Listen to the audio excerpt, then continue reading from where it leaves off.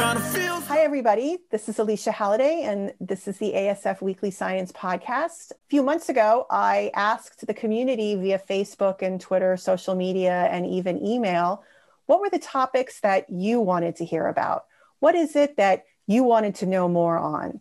And one of the things that multiple people got back to me on was psychiatric comorbidities with ASD, specifically the relationship between attention deficit hyperactivity disorder, or ADHD, and autism spectrum disorder. So the first person I thought of was Dr. Megan Miller at the University of California at Davis, who has done more work than anyone that I know, and she might correct me, on the overlap and also some of the overlapping symptoms, but then also the overlap in diagnosis. So thank you, Dr. Miller. Why don't you tell everybody a little bit about yourself? Sure. Thanks for having me. I am currently an assistant professor at the University of California, Davis, in the Department of Psychiatry and Behavioral Sciences, as well as the Mind Institute. And I am a clinical psychologist by training. Trained in the assessment, diagnosis, and treatment of psychiatric disorders, neurodevelopmental disorders, but I primarily spend my time conducting research that's focused on early identification of autism and ADHD, as you were saying, and also the intersection between these two conditions, especially in early life. So how did you get interested in this topic? I mean, people have great stories about a mentor, an advisor, a family, a personal experience. So how did you particularly become interested in these two topics?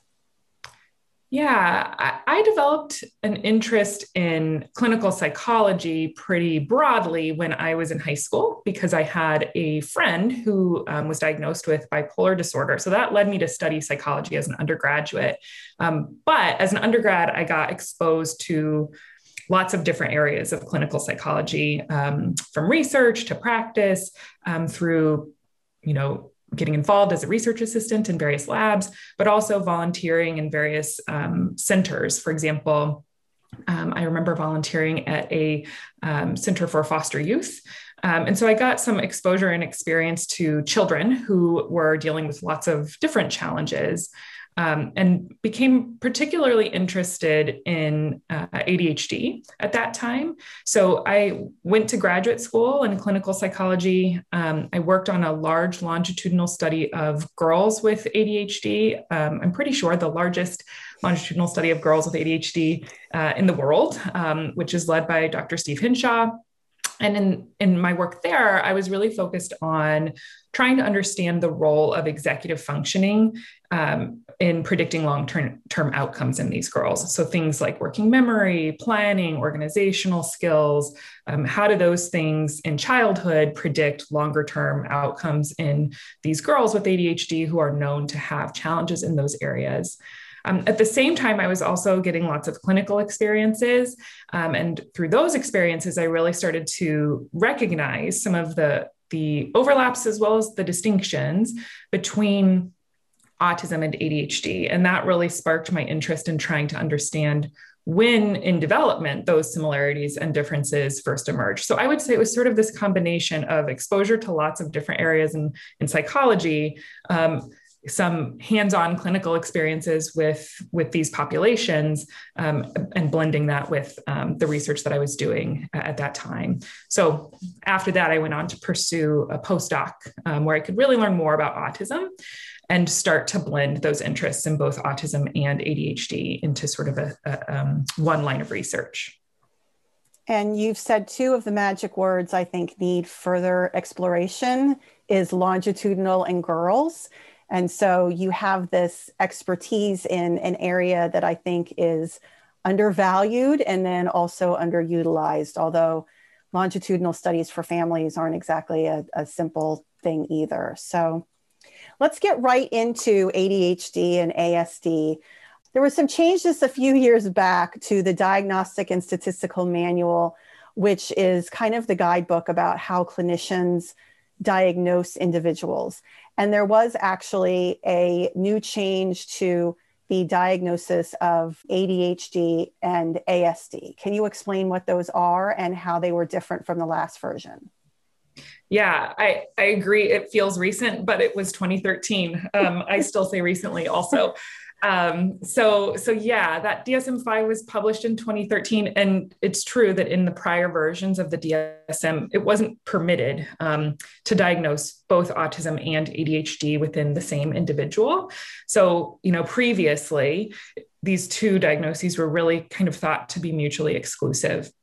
And I think a large part of that was, or a large part of that reasoning was, people thought that the autism diagnosis or the autism symptoms accounted for the symptoms of ADHD that a child might be experiencing. So sort of that diagnostic overshadowing issue. But I think a lot of clinicians really, from their experience, knew this wasn't really true. Research was showing this probably wasn't true. And I think just in general, in the field of psychopathology, we see lots of overlap because some of these barriers or boundaries are somewhat artificially defined. So as a result, in 2013, that restriction was removed from the DSM. It's possible now to receive a diagnosis of both autism and ADHD. I think we're seeing that happens a lot now. It happened a lot even before it was allowed, but now it's no longer a technical restriction.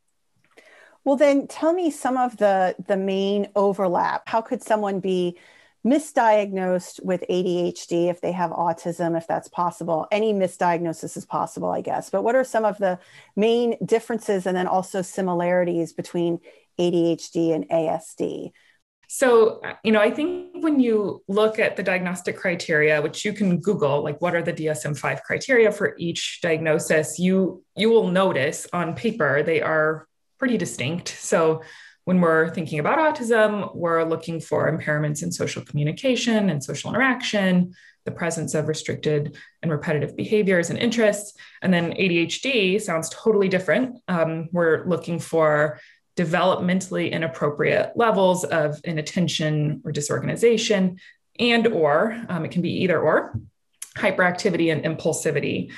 So those things don't sound the same at all. But we do see a lot of co-occurrence. So where someone has both diagnoses, in particular, a large percentage of individuals with autism meet criteria for ADHD or at least have symptoms of ADHD, even if they don't meet the full criteria. We see this shared heritability. So moms who have ADHD are more likely to have a child with ADHD, but also more likely to have a child with autism. We see this also in siblings as well, sort of they cross aggregate in families. And then we also see some evidence of these overlapping genetic risk factors. So maybe shared causal mechanisms, some evidence of commonalities from brain imaging studies, certainly some differences too. And we see some similarities in terms of shared impairments. So not necessarily, the same symptoms, but both autism and ADHD are populations in which we see challenges with those executive functions that I was talking about earlier. Also, we see histories of language delays commonly in these populations. We see challenges with peer relations in both groups, but the reasons for that are probably different. So, even though on paper they don't seem to have a lot in common, we do see this evidence that there's probably something going on there, that they're related in some way. And so that can make it a real challenge to kind of diagnostically figure out what's going on when a child has both sets of symptoms. But like I said, that does happen pretty commonly. More and more, I have been reading hypotheses and even thinking about this question where there is this wider spectrum of psychiatric issues. And I'm not even going to place where autism is on that spectrum, but due to the comorbidities, not just with ADHD and the similarities or even the distinctions. I mean, anxiety is a lot different than autism, but a lot of people with autism have anxiety, and the same with obsessive compulsive disorder. So there seems to be not just a phenotypic or a behavioral overlap, but also sometimes genetic overlaps across some of these conditions. And so I wanted to get your input about autism being part of like kind of this wider related spectrum across some psychiatric issues, but also distinct because there are not overlaps with some psychiatric problems.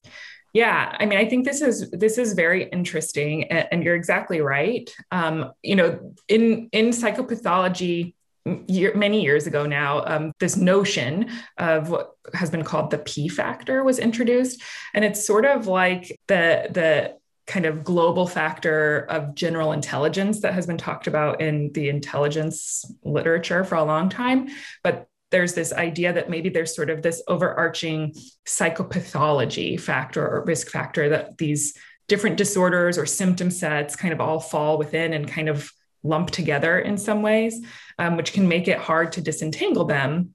And I think there's some decent evidence of that hasn't been looked at as carefully in children, but there is some evidence also of this sort of dysregulation profile. Some people have talked about, we published a paper on that in a sample of children who had a family history of autism, where we see some of these challenges load on sort of a common factor. And so it is suggestive of the fact that there are probably sort of shared mechanisms across a lot of different psychiatric symptoms that are likely related to brain development and things like that, which could explain some of this overlap. And then there are also some theories specifically around autism and ADHD that they may be different manifestations of the same overarching disorder.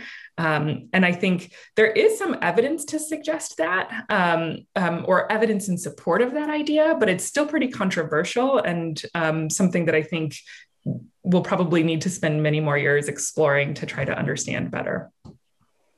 So how have you been approaching this question? Yeah. So one of the things that we've been interested in is really trying to understand those questions early in development. So before these diagnoses are fully present and made. And a lot of the prior research has really focused on samples of individuals with autism, ADHD, or both, once they already have diagnoses. So usually that means school-age children, adolescents. And so our goal has really been to try to understand early similarities and differences in infants who go on to develop autism or concerns for ADHD. So well before the diagnoses are apparent. And the reason is that, we hope that will give us a better understanding of when in development these two conditions might begin to diverge, whether there are periods of development where there's a lot of overlap, and if so, then whether there are any common early risk factors that might be really, really good targets for treatment development, because they could be impactful for lots of different kids with different potential outcomes before we actually know what those outcomes are. So potentially, that idea of prevention of some of these challenges. And so we've been using an infant sibling design where we recruit babies who have a family history of autism or ADHD, or no family history of either. And we follow them longitudinally from infancy until age 3, and then hopefully in the future, with additional grant funding, we'll be able to see them later as well. But we just see them repeatedly over those first several years of life. We do a lot of assessments of various developmental domains, various behavioral assessments. Parents fill out a lot of questionnaires. We do some eye tracking assessments, and we're also measuring some psychophysiological indicators to try to understand how social communication and attention and self-regulation develop in these infants. And then when they're 3, we determine, do they have autism? Are they typically developing? Are they meeting sort of a definition of what we call ADHD concerns, because it's too early to diagnose ADHD, but are they showing elevated symptoms of ADHD? And then we can look backward at their earlier data to see, when in development and in what domains do they start to differ? Where do we see some commonalities? So for example, in the last couple of years, one of my former postdocs, Bert Hatch, looked at a behavior that we thought was pretty specific to autism, which was reduced response to name, to see if this also might be something that we see in these infants who go on to develop high ADHD symptoms, because we thought, responding to your name, that requires some attentional mechanisms as well. And what he found was really interesting is that there was this period earlier in development, so from like 12 to 18 months, where we saw similarities between the infants who went on to develop autism or risk for ADHD, where they were less likely to respond to their name. But then the group who went on to develop ADHD got better at that, and they looked just like the typically developing kids by the time they were 2 to 3. So there, potentially could be some transition in what that behavior represents over development, or some differences in sort of various mechanisms that support that behavior, related to attention and social processing. So those are the kinds of questions we're interested in understanding, to help us get better at identifying these concerns early, but also help us get better at trying to understand sort of the mechanisms that might explain this relationship between autism and ADHD. So the $1 million question, and we have a lot of parents listening, is what would you tell parents who are concerned about ADHD in their ASD diagnosed child, or they're concerned about having their ADHD diagnosed child having some kind of symptoms of autism?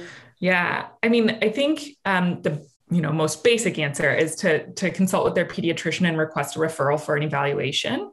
But sort of the more detailed answer is that it depends on age in some ways. So if we're talking about a young child with autism, below the age of 6, who is potentially exhibiting some symptoms of ADHD, I would recommend talking to the pediatrician, monitoring in collaboration with the pediatrician potential ADHD symptoms for a little while, tracking them, potentially engaging in some parent training intervention that specifically targets ADHD symptoms if they're prominent and they're interfering. But one of the real challenges, especially when we're talking about young children, is whether or not they have autism, is when we're thinking about ADHD, we are really looking for behaviors that are developmentally atypical, so inconsistent with the child's developmental level. And so if a young child in particular, but any child, is experiencing developmental delays, which we do see more often in children with autism, that is something we really need to consider. So the symptoms of ADHD that you might be seeing could potentially be typical in terms of where that child is developmentally, because we see, not great attention skills, overactivity, impulsivity in young, typically developing children. It's really common. So that developmental atypicality is important, and also impairment. So are those symptoms causing challenges sort of over and above the autism symptoms? So essentially consistent with the American Academy of Pediatrics guidelines, I always recommend behavioral intervention as that first line treatment for ADHD in children who are under the age of 6, whether or not they have autism. But as a kid gets older, so as a child gets closer to school age, we might consider, more quickly a referral for a diagnostic evaluation for both autism or ADHD. And this is really the age at which medication becomes an option, which is the other evidence-based treatment for ADHD. And so if parents are interested in that, I always recommend that they request a referral to a child psychiatrist. So a real specialist, because if you have both conditions, it's a lot more complex, and I think important to have child psychiatry involved.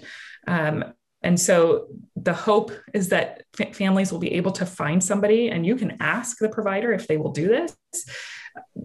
Will you help me track my child's ADHD symptoms if we start medication, to see if it's helping, if it's improving? Can you get the teacher on board to do that, so you can monitor whether these symptoms are changing as a result of the medication? And then it's also something to consider, important to monitor any potential side effects from these ADHD medications in a child with autism, because for whatever reason, we do see that children with autism experience more side effects than children with just ADHD. Restlessness or trouble sleeping, reduced appetite, those kinds of things we see more common in children with autism. And we also see that children with autism who also have ADHD are less likely to be classified as what we would call responders to these medications, so that they're working, that their symptoms are changing as a result of them, compared to children who just have ADHD. And again, we don't really know why. The last thing I'll say, to kind of get at the flip side of your question, certainly if a child with ADHD is showing evidence of social communication impairments, again, just recommend a request for a referral for a diagnostic evaluation for autism. We do know that these early ADHD symptoms might mask autism symptoms in some children. So children who are diagnosed with ADHD early are more likely to have a delay in their diagnosis of ASD if they end up diagnosed with both. So that's something to consider too for parents and providers. If you're seeing a really young child who's showing evidence of ADHD, you might also want to just be sure and screen for ASD as well, to make sure that you're not missing it and potentially delaying at diagnosis beyond that window of early intervention. That's good advice. Thank you. And thank you for your time today. And thank you for your knowledge and your expertise on this topic. And if anyone is listening and has any other questions, if you want to email them to me, then I will send them along to Dr. Miller, and maybe she can provide some global answers. But she doesn't know your child and doesn't see your child on a regular basis. She can't really provide you any specific guidance, but it's been really helpful to hear about what families can do and what steps they should take if they have concerns. And even, I guess, the same goes for teachers as they enter school. I think that's a big time when ADHD and some other diagnoses kind of emerge. Thank you for being a part of this conversation. And we look forward to hearing more about this topic. Yeah, thank you for having me.